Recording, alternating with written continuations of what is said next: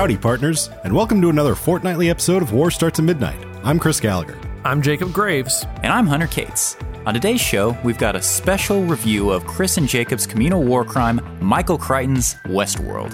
Then, I'll recap Week 6 of the Midnight Warrior Fantasy Movie League. And finally, we'll wrap up the show as we always do with some really rad recommendations. But first...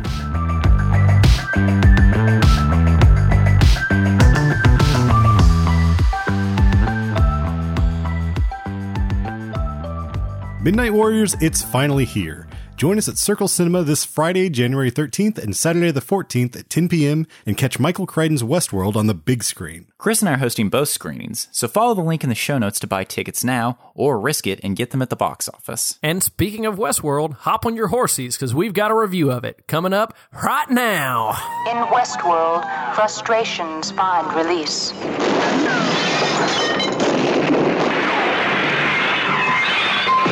Desire ends in satisfaction. Let me handle it. And all in a controlled environment. That's not supposed to happen. We know you'll enjoy your stay in Westworld. Hold it. The ultimate resort. Let me do it this time. Where nothing can possibly go wrong. I'm shot. Go wrong. Raw. Go Oh wrong. my God. Shut down. Shut down immediately. When HBO's latest smash hit Westworld began taking television by storm, many viewers flocked to the internet to discuss rumors, predictions, and tinfoil hat fan theories, which all pretty much turned out to be true. Yet many viewers were surprised to learn there was already a Westworld movie that was made back in the 70s. Hunter Cates was not one of them. Written and directed by author Michael Crichton, in his first cinematic adventure, we traveled to the not-so-distant future of 1983 to follow city slickers James Brolin and Richard Benjamin on their trip to the incredible Delos theme park known as Westworld. Where nothing can go wrong. Go wrong. Go wrong. Also featuring a memorable performance by Yul Brynner in what, up until recently, may have been the world's only performance of a robot gunslinging cowboy. So, gentlemen, I'm curious. Is 1973's Westworld worth visiting? And furthermore, Hunter, if you ventured to Westworld for vacation, would you choose to rob a bank, save the bank, or just hang out on the saloon, getting drunk, wrestling, and bedding robo-hookers? Well, you know, Chris, betting robo-hookers is what I already do, so I'd probably have to go with rob a bank. There is so much about your life I do not know. Yeah, it's so much that you guys need to know. But in answer to your first question, is this worth visiting? I, of course, am the lone viewer of this from the past. Coming back to it after several years, at least 10, I was actually amazed how functional this is. It's dated, but how functional this is. It's a very effective thriller, I feel. I didn't know what I was expecting going in, really. The only thing I was really expecting was it's not going to be like the TV show. And I was pleasantly surprised by a lot of it. This is a interesting war crime review in that this is not the typical movie that I think we would consider a war crime, although this is something that I could easily see you nominating for me. Bear in mind, I nominated you for Predator, so this absolutely falls in the category of war crime for me. Exactly. This movie felt a lot like Predator, actually, towards the end. I don't know if you guys felt that same vibe. Well, and to that point, and I think that's why it qualifies as a war crime and not just a Hunter war crime, is because it's a kind of a launching point for so much of the sci-fi that came afterwards. Mm-hmm. It was a direct inspiration for Terminator, which came out 13 years later, and then Michael Crichton's own Jurassic Park. You mentioned, Jake, Predator, and then this even influenced John Carpenter with the Halloween series. So in many ways, this was like an early slasher pick, the unstoppable supervillain.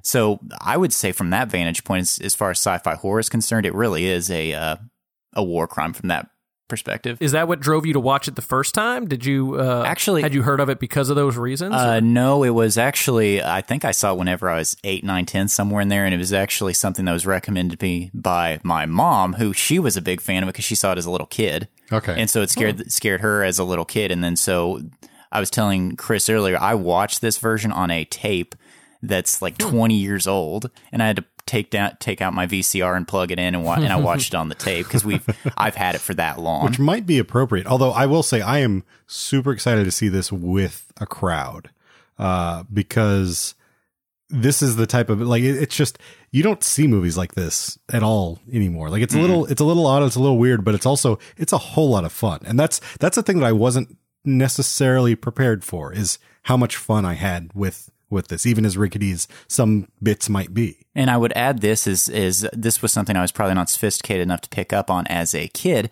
but watching it again, there's an element of satire to it that actually reminded me of Paul Verhoeven. There's a RoboCop and Starship Troopers kind of element to it. You think? Well, at the front whenever they're interviewing all of the guests, and there was a like I said, a satire of the corny vacation and the pitch. Well, that's actually the opening of RoboCop is kind of very similar in that regard. Interesting. And also like the setup when they're coming in on the plane, and you kind of have you're getting to know who the other people at the parks are. And I will say I was not at all prepared for. I knew that Roman world and medieval world existed in the movie, but I wasn't prepared for how much they sort of played into their the movie prominence as it went on. But even down to like the woman making eyes when they mentioned Roman world on the little like TV monitor on the plane, and she's like, ooh, that's where I want to go, sort of like it does have a little bit of social commentary, right, or that sort of thing going on there. Yeah, I don't think it's quite as sharp as Verhoeven though. No, not really. And as much as I love the man, that's kind of Michael Crichton. Michael Crichton as kind of a creative personality, it wasn't the delivery as good as much as the idea. His ideas were world class, but the actual application of them in many ways was a little roughshod, and you can see that in this film. Well, let me ask you this. Do you think as a director maybe that was the wrong choice? Like do you think this could have benefited from, or I mean, and maybe not, like maybe in 1973 is this? Well, I mean, this was, I think, is a couple years before Duel.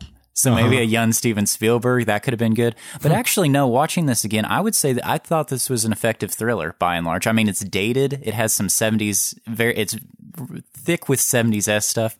But as far as the thriller aspects of it, no, I thought it worked very well. How about you guys? I thought that was the strongest part of it. And there were other things that I thought were really cool in it, too. Like, apparently it's some of the first use of computer images in film, when you see his point of view when he is chasing after him. And when I saw that, immediately said, "Oh, that's a cool shot." Yeah.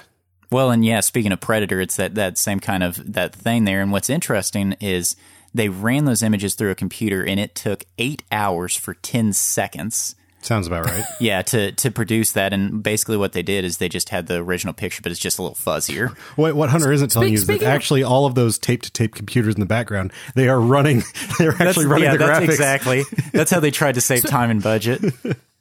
Speaking of technology, has anyone ever had bolder predictions for 10 years in the future than this movie?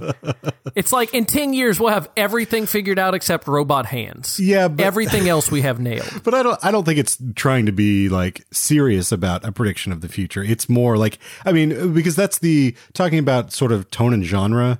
I was a little surprised when it becomes more of a thriller towards, the middle to the end, because up front, it's more just like a fun, like, let's explore this goofy, like tongue-in-cheek, like self-aware sort of place for, like the two things that stick out to me. One, that giant bar fight, which is just like, everybody wants to be in a bar fight. Let's have a bar fight. Exactly. The bar fight that goes on 3 times longer than it should. I would say that, especially compared to the TV show, this Westworld looks like a place that's fun to visit. I would want to go to this Westworld and bang robo prostitutes and get in bar fights.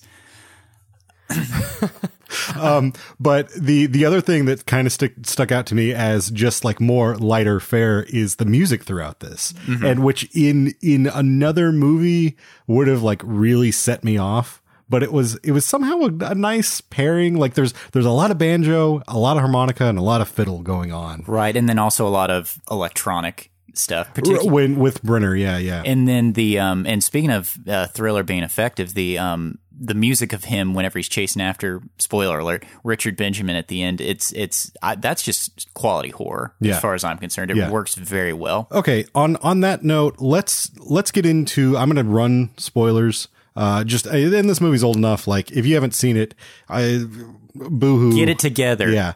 I'm going to run the spoiler theme song, and you can skip ahead to the beer pairing if you would like, or to really rad recommendations. And also, if you haven't seen this, you should come see it at Circle Cinema and join us coming up Friday and Saturday. Spoiler alert. Spoiler alert. Darth Vader, Father, Leia, and Luke. Harry Lime is alive and well. Donnie Darko turned out to be a dream. Or did it, or didn't it? I don't know. Spoiler alert. Here come the spoilers alert. Close your ears if you don't want to hear a spoiler alert right now. Okay, so there were a lot of things I really liked, but I think my favorite interaction in the film is when the guy is running clean out of the park, and he runs in the technician who's maybe like fixing a flat or something. Yeah. Everything is broken. That part was very, very James Bond to me. Mm-hmm. Oh, yeah.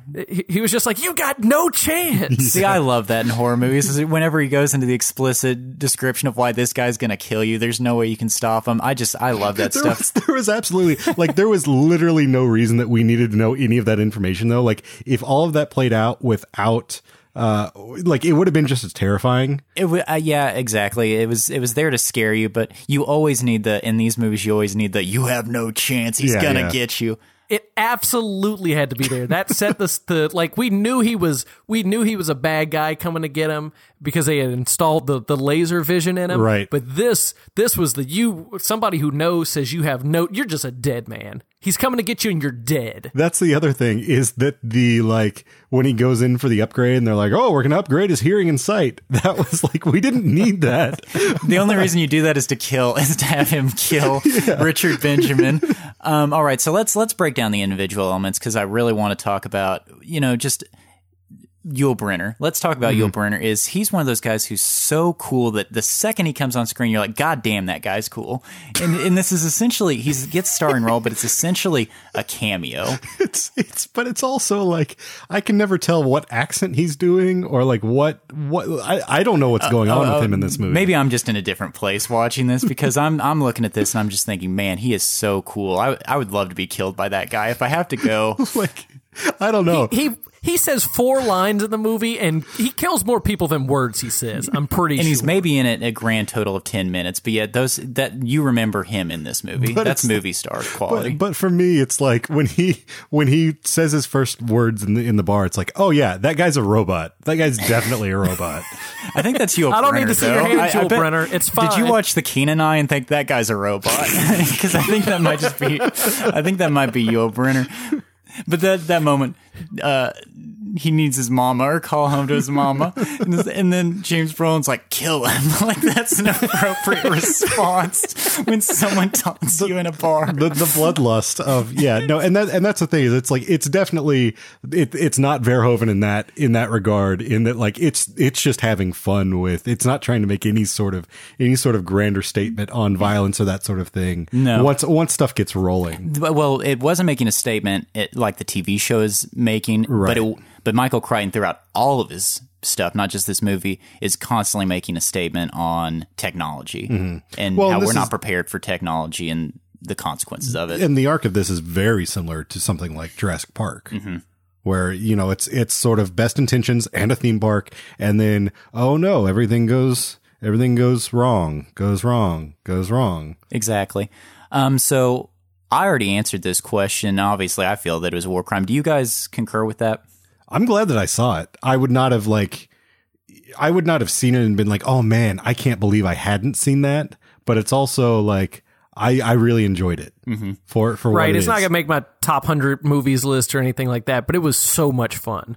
It was a really fun movie to watch. And having seen this movie again, I'm kind of astounded that the show it inspired is what we get on HBO's Westworld, because it's just very different Well, but things. The show just seems like basically taking the most base elements of Westworld and then saying, okay, now let's look at it from the vantage point of the 21st century, where we are right now. Right. And that's honestly, like, I would much rather get that than get something that there are a few little like nods to the TV show. Yul Brynner's actually to the in movie. the Exactly. TV show. Exactly. Yeah. But there's not a whole lot of trying to say, and probably because it's more of a cult movie than, you know, a big hit. That actually, that's my point, is that you take this kind of, I'm not going to say obscure, but this cult TV show, and then it turns into HBO's new centerpiece. Right. That astounds me. But especially when you consider all the false starts through the years. I don't know if you guys knew this, but at one point in time, Arnold Schwarzenegger was supposed to be in a remake of Westworld. Really? Yeah. And then this is one of those typecasting. That's just really bad typecasting. Right. Still as a cowboy, or was this going to be like German World? Yeah. Who would go to German World? Go to Germany. It's a Gold's Gym. They're all robots. Yes, it's Meathead World. Disney's gotten way off track with this Epcot thing. Just German World. But watching this movie again, it kind of reminded me of just, you think of all the 70s horror films that have just been remade ad infinitum. And so it's almost like this very easily could have just been remade as a forgettable 2006 Nicolas Cage movie. Yeah. You know what I mean? Yeah, like Wicker fair. Man or something like that. Hey, don't knock on Wicker Man. Yeah, but when they remade it, they put so many new good ideas into it. But I think the basis of it is a really strong premise. Yeah. This is a great idea, this Westworld theme park. Well, and I think, like, I was worried that I was going to go into this and just have no fun. And I really enjoyed it, but I also think that you do see like everything that sort of opens up the television show is here as far as sort of the rules. They definitely expand on everything 1,000-fold, but you know, just the basic idea, it's all set up with this story in the movie. He doesn't necessarily focus on it. That's not his main.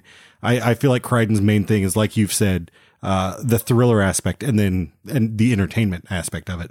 But still, he's asking questions. He's just not asking them as broad or with as much fervor as perhaps the show does. I love Michael Crichton, but he was essentially a pulp novelist. But he was an absolutely brilliant mind as a futurist. So this movie wound up inspiring, you know, the TV show. And it's amazing that you have this 88 minutes of very short movie, this 88-minute long movie that's wound up inspiring, you know, potentially 70 hours of content. Right. Well, yeah, and they say that the show they have planned out for at least 3 seasons, I think. So that's exciting. I want to do something that, Hunter, we typically, because this is, I don't know how to state this enough, Midnight Wars. It's a fun movie. So I would like to do something that we typically hold for our kind of summer movie reviews. I want to go around and ask what everyone's favorite part of this film is. Well, I already said my favorite, and it's definitely when he runs into the guy who says he has no chance. Like, every machine's breaking, and including this guy's car that's out in the middle of nowhere is breaking too. It's a little absurd, but it's really, really great at raising the stakes and just making it that 70s horror film you really want to see. Yeah, and it doesn't waste any time there either. Like, it could have tried to over exaggerate or over enunciate the exposition. It's exactly the amount that you need. And I'm pretty sure Yul Brynner shoots him from like 4 miles away. Yeah. He's not even close when the camera comes back to him. And he's got like a Winchester 73 or whatever, like one of those Winchester repeating rifles. I don't think those are sniper rifles. If you're a robot Yul Brynner, they become sniper I guess that's fair. with the eyesight of like a pixelated eyesight, yeah. The eyesight of like one of those Fisher-Price video cameras from the 90s. Yeah, clearly that's all you need. Take note. No, Game Boy camera. He's just got a 2 Game Boy cameras. That's another thing Michael Crichton predicted. My favorite part is actually probably the music that rolls over the credits, because it gets pretty like heavy and intense in the last half or last third of this movie. And then it's sort of a reprise of this theme song that we've heard a little bit throughout. And it's got the things that I pointed out earlier, the banjo and the fiddle and the harmonica. And it kind of like to me sounds like the Convoy song that like the song that then was turned into a movie starring Chris Christopherson. We got a great big convoy. Right. Which means that Michael Crichton also inspired Convoy. Michael Crichton predicted Convoy.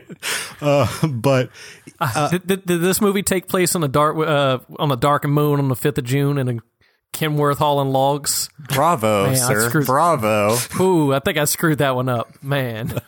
But I love just that it gets to the end and it's been like Yul Brynner's killed a lot of folks, but it's like, you know what? And it's just like, well, I'm not going to try to deny what this movie is. Like it is what it is. It wears it on its sleeve and it's all the better for it. You know, it's not, if this was like 2 hours and 20 minutes and ended that way, it might overstay its welcome, be like, why the hell? But it's like, it's quick, it's brisk, it's fun. Yeah.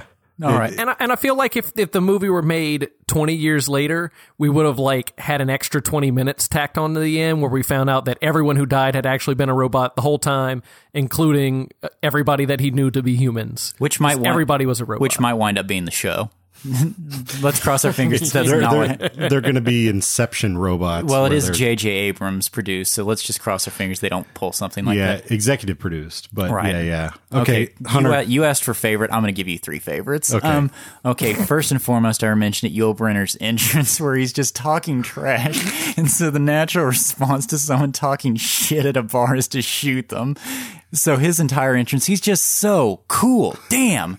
So I like if somebody programmed him to be a shit-talking robot. To be an asshole who gets shot.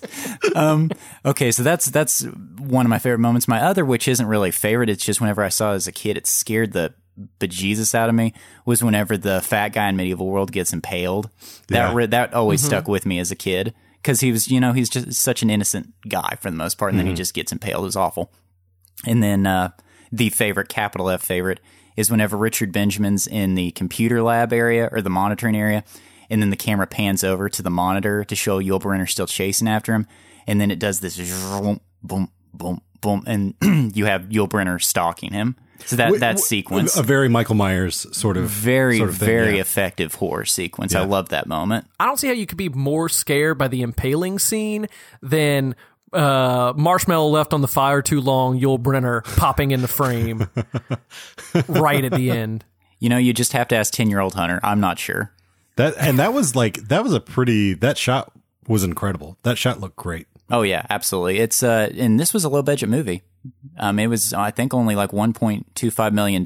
Yeah. I mean, you can see like the grease pencil around his jawline when they show him like when they're about to upgrade him and take his face off. But that was like really top notch, even like for practical effects today. Like I would buy it. Oh yeah. Terrific stuff. Spoilers are done. Spoilers are done. Turns out Rosebud was only a sled. Kylo Ren's dad is totally dead. Noah Cross was Mulray's baby daddy, and also her regular dad. Spoilers are done. We're finished. Spoilers are done. We're moving on with the past. The time has passed for spoiler alerts. So, Chris, if your stomach can't stand that 100-proof Old West whiskey, what should the Midnight Warriors be cracking open when they watch Westworld? Generally I go for some sort of craft brew that has, maybe it's infused with something or aged in something or a double or imperial something. For Westworld, I'm not going to go that direction. I'm also not going to go down sometimes I'll pair something as like, as our friend Felucia has said, like sometimes my biggest criticism of a film comes in my beer pairing. That's not going to happen here either. I'm going to go with just an old, trusty, true Shiner Bock from Spetzel Brewery in Shiner, Texas. This is a Bock lager.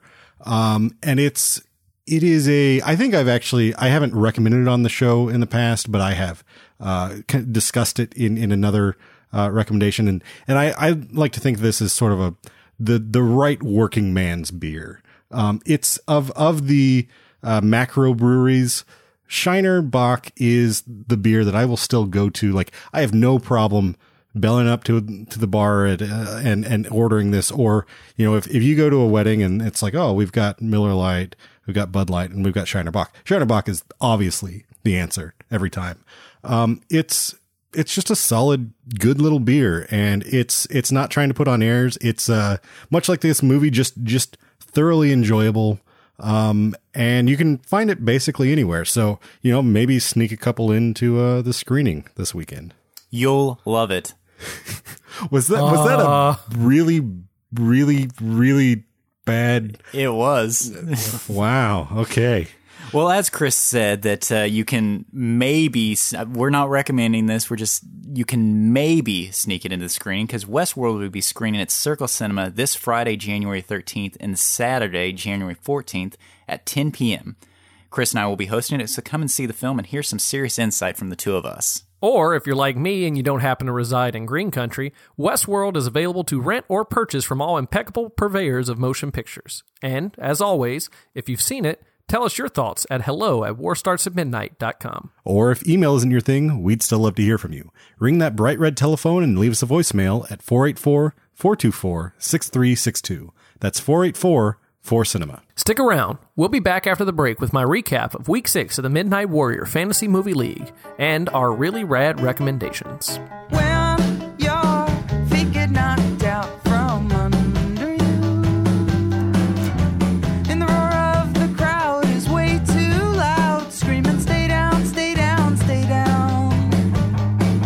Stay strong, wipe the sweat from your brow. Stand tall, before you're no good at all. Take your time, and you'll find your shine. I'll figure out what's with mine. Just don't leave me behind. Oh, it's alright, it's all alright, and it's alright. Oh, it's all alright, yeah, it's alright.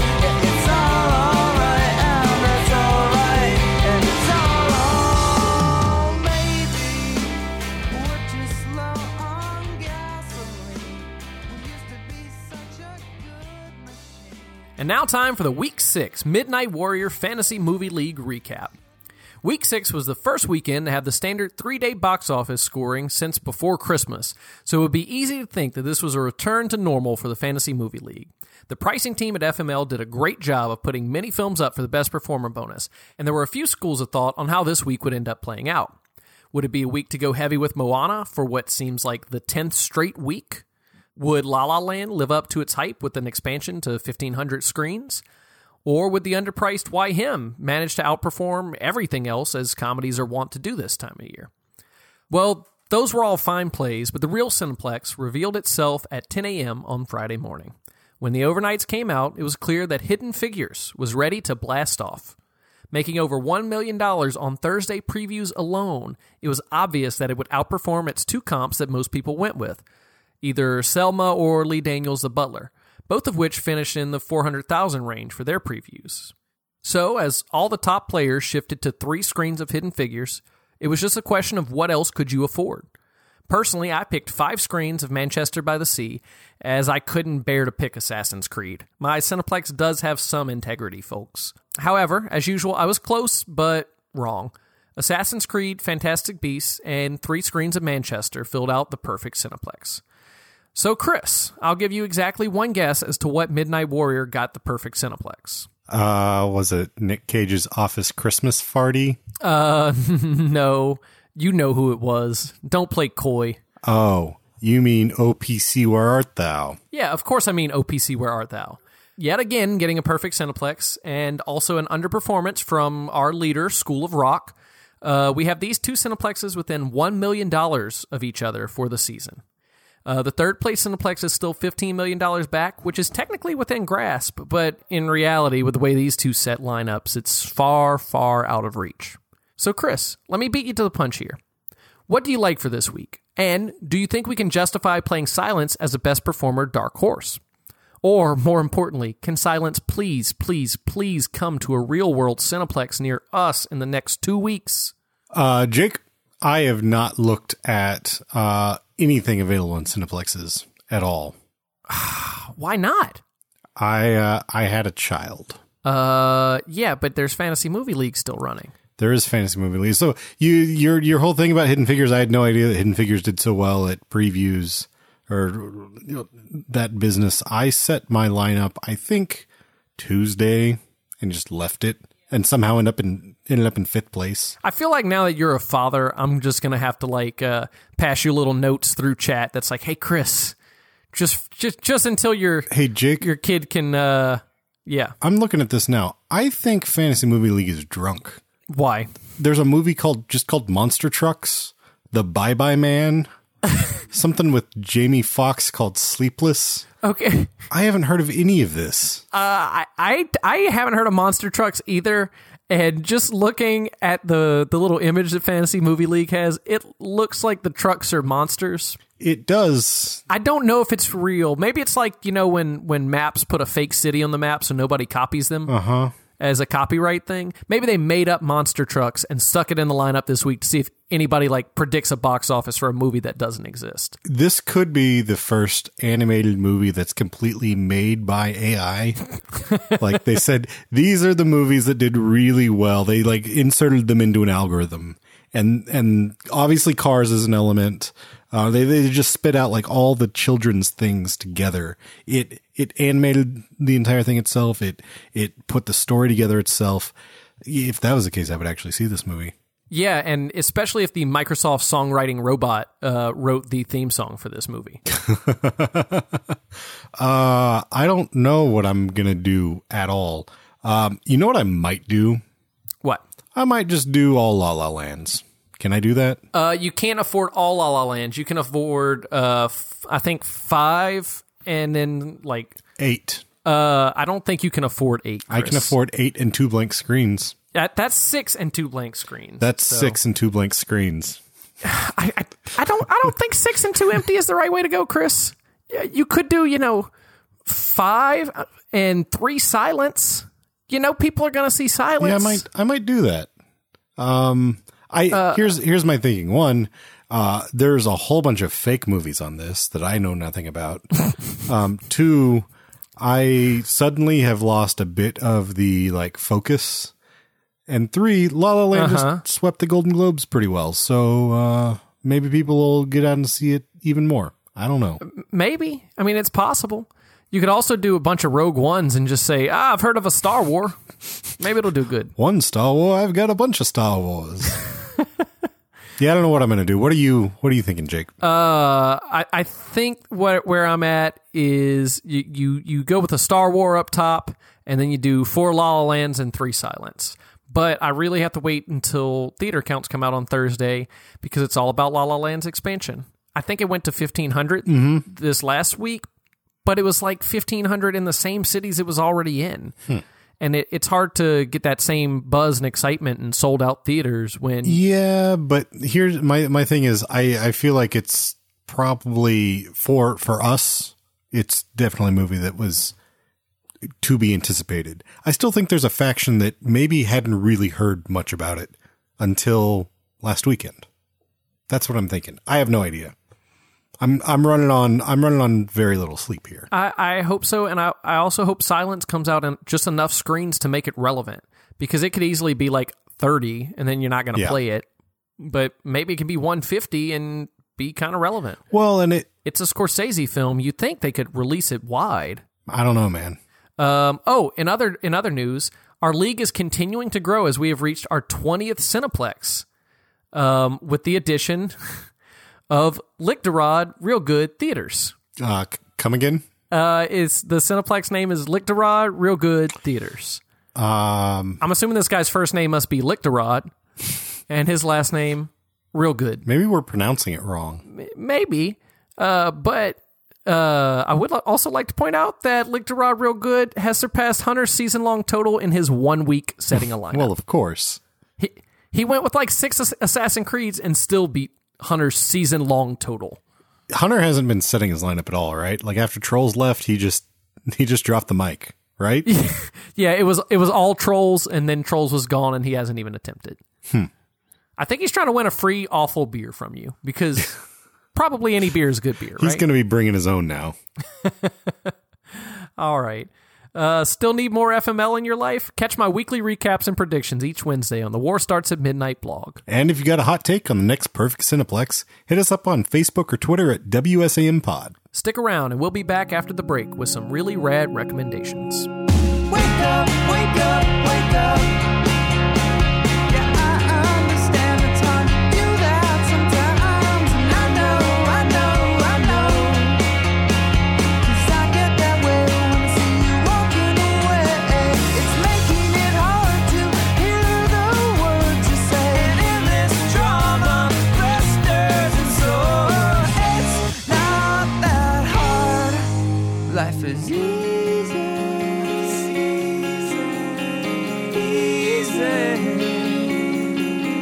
It's so easy.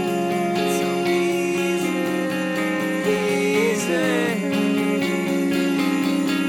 I know. That the rumors got back from behind your back. Wake up.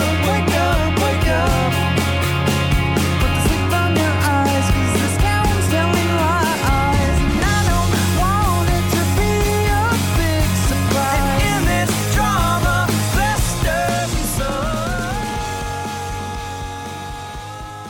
All right, gentlemen, really rad recommendation time. I very, very much want to go last. So, Jacob, would you please do the honors of kicking us off? Sure. I wanted to link together two films that I've seen recently, this one and the one I'm about to talk about, based on what I assume is an obscure IMDb plot keyword. You ever go through the weird plot keywords on IMDb? Yes. Well, these two would be joined by a plot keyword of main character's face falls off.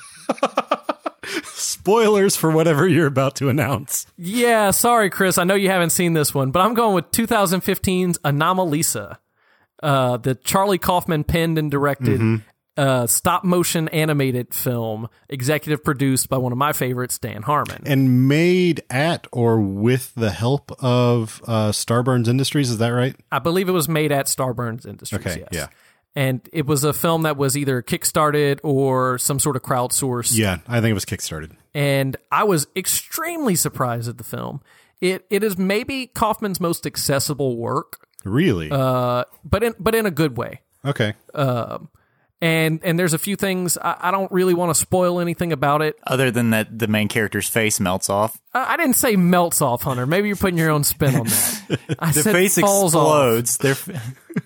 And it's not really like a spoiler that much, but This movie is actually a remake of Westworld. specifically the movie of Westworld. yes. And you don't travel to Westworld, you travel to Claymation World or stop motion animated world. But no, and if you like Charlie Kaufman films and you enjoy adaptation and in particular, I think you will really like Anomalisa. It's at the top of both my Hulu and Amazon Prime queues. I've been meaning to get to it. It was one that I think it only played at Circle for like a couple weeks, and I just didn't work with my schedule, and I was really upset that I missed, and I just haven't gotten around to it.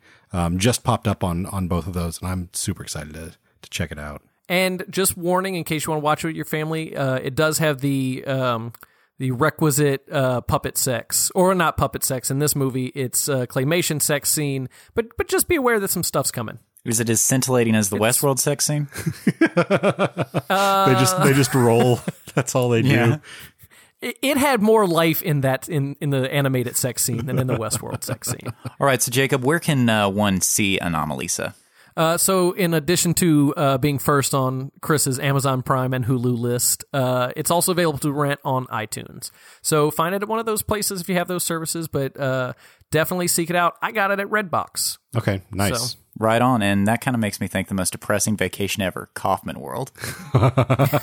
Well, isn't that basically Synecdoche, New York, though? Yeah, Synecdoche, New York World. New vacation. All right, Chris, what have you got? Any robots in your pick? Not that I'm aware of, but maybe. My pick is One-Eyed Jacks, which is the only film that Marlon Brando ever directed. And it's actually based on a book that was sort of a fictionalized account of the story of Billy the Kid. He plays the Billy the Kid character. And this just came out on a Criterion Collection Blu-ray release. Actually, Martin Scorsese, his Film Foundation, I think it's just called the Film Foundation, was sort of integral in finding it and getting it restored.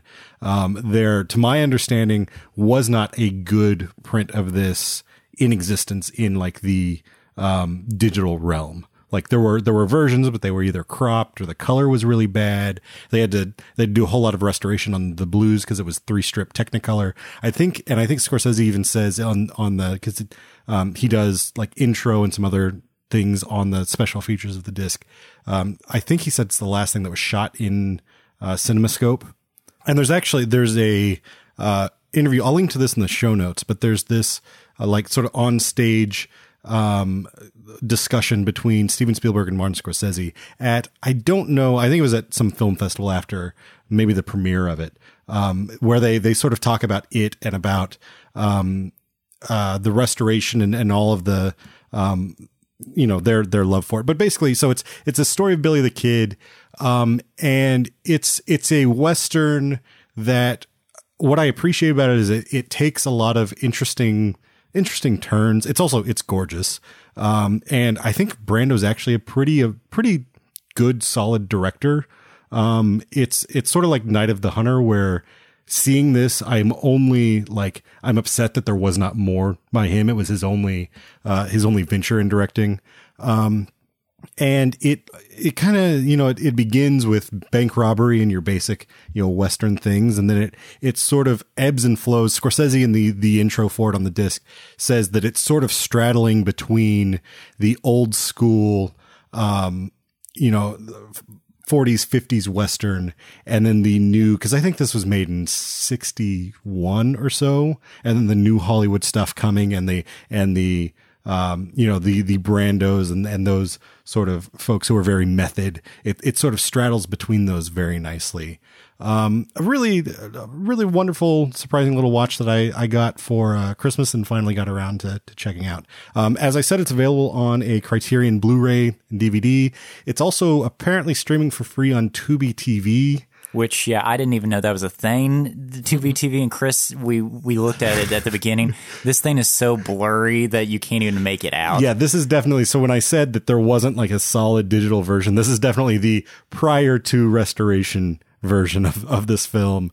Very, very blurry. It also looks like you're going to get a lot of commercials in between. So yeah, crystal clear Criterion Collection version or free Tubi TV that you can't even make out. Right. Okay, first, I don't even 100% believe you guys that Tubi TV is a real thing. I think you made it up as a joke on that side of the microphone. Here's the thing, Jake. I'm going to put a link in the show notes. You're going to click it, and then you're going to put just all of your, your basic, your name, address, phone number, social, all of those things in, security and then code on your credit card. Be sure to include that, and then you can watch this for free.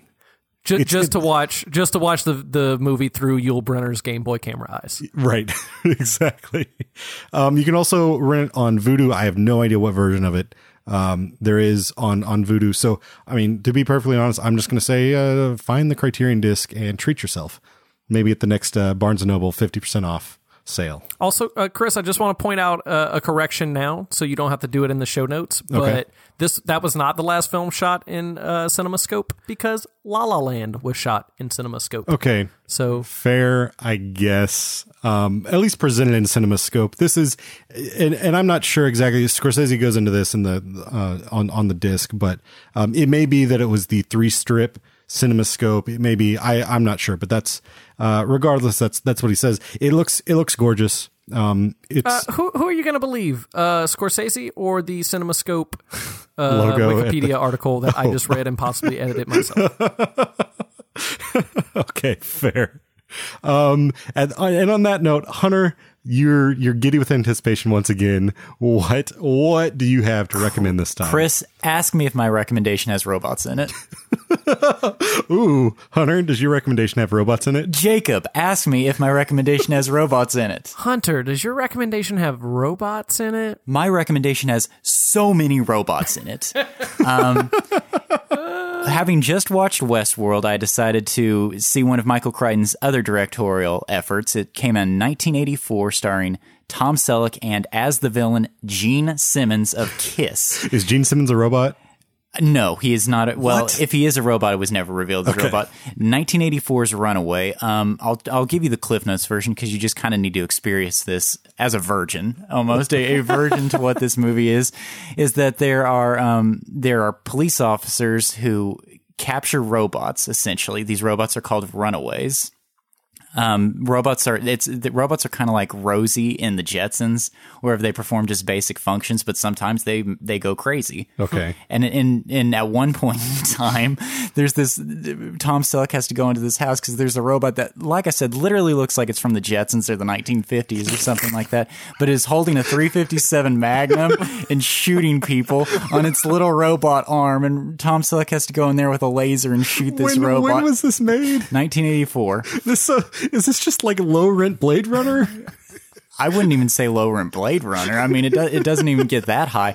And here's the thing: is this was one of those movies that I saw at Blockbuster. Like I saw the tape but I could never rent it because I think it's R. So I was never allowed to rent. And I always wanted to watch Runaway with Tom Selleck shooting robots. And here we are. Maybe 20 years later, Probably I'm finally getting to watch Runaway. It is so shitty. Are you recommending us watch or not watch this movie? We usually recommend movies to watch. Watch Runaway. Do I need a couple libations beforehand? You know, I probably should have done. Actually, I did do that. Never mind. Yeah, I had some libations before I watched this, and it made it that much better. But yeah, Tom Selleck, 1984. So this is Magnum PI time. Peak Tom Selleck. Gene Simmons is playing like the snarling villain. It kind of reminded me of a really bad Joker, you know, where it's the villain who's just outsmarting everyone, but it's Gene Simmons. So at one point in time, he walks up to a prone Tom Selleck and he's got this ridiculous grin on his face because he just can't act. It's a hoot. That's all I'm going to say. And the robots are not threatening at all. That's the thing. They're supposed to be the villains, but they just they move with this.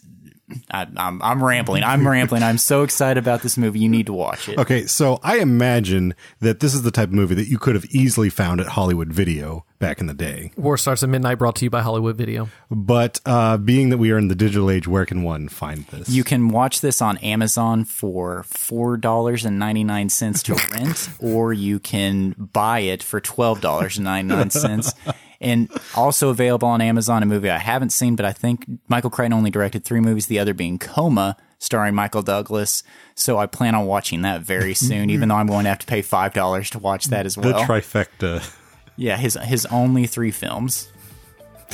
All right. Well, that is a wrap for another episode of War Starts at Midnight. Find us online at warstartsatmidnight.com for show notes, Fantasy Movie League recaps, and more.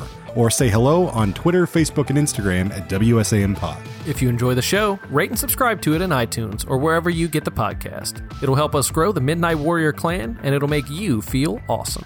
On the other hand, if you're the trolling type who simply hate listening through these credits, please go ahead and tell us everything we got wrong at hello@warstartsatmidnight.com.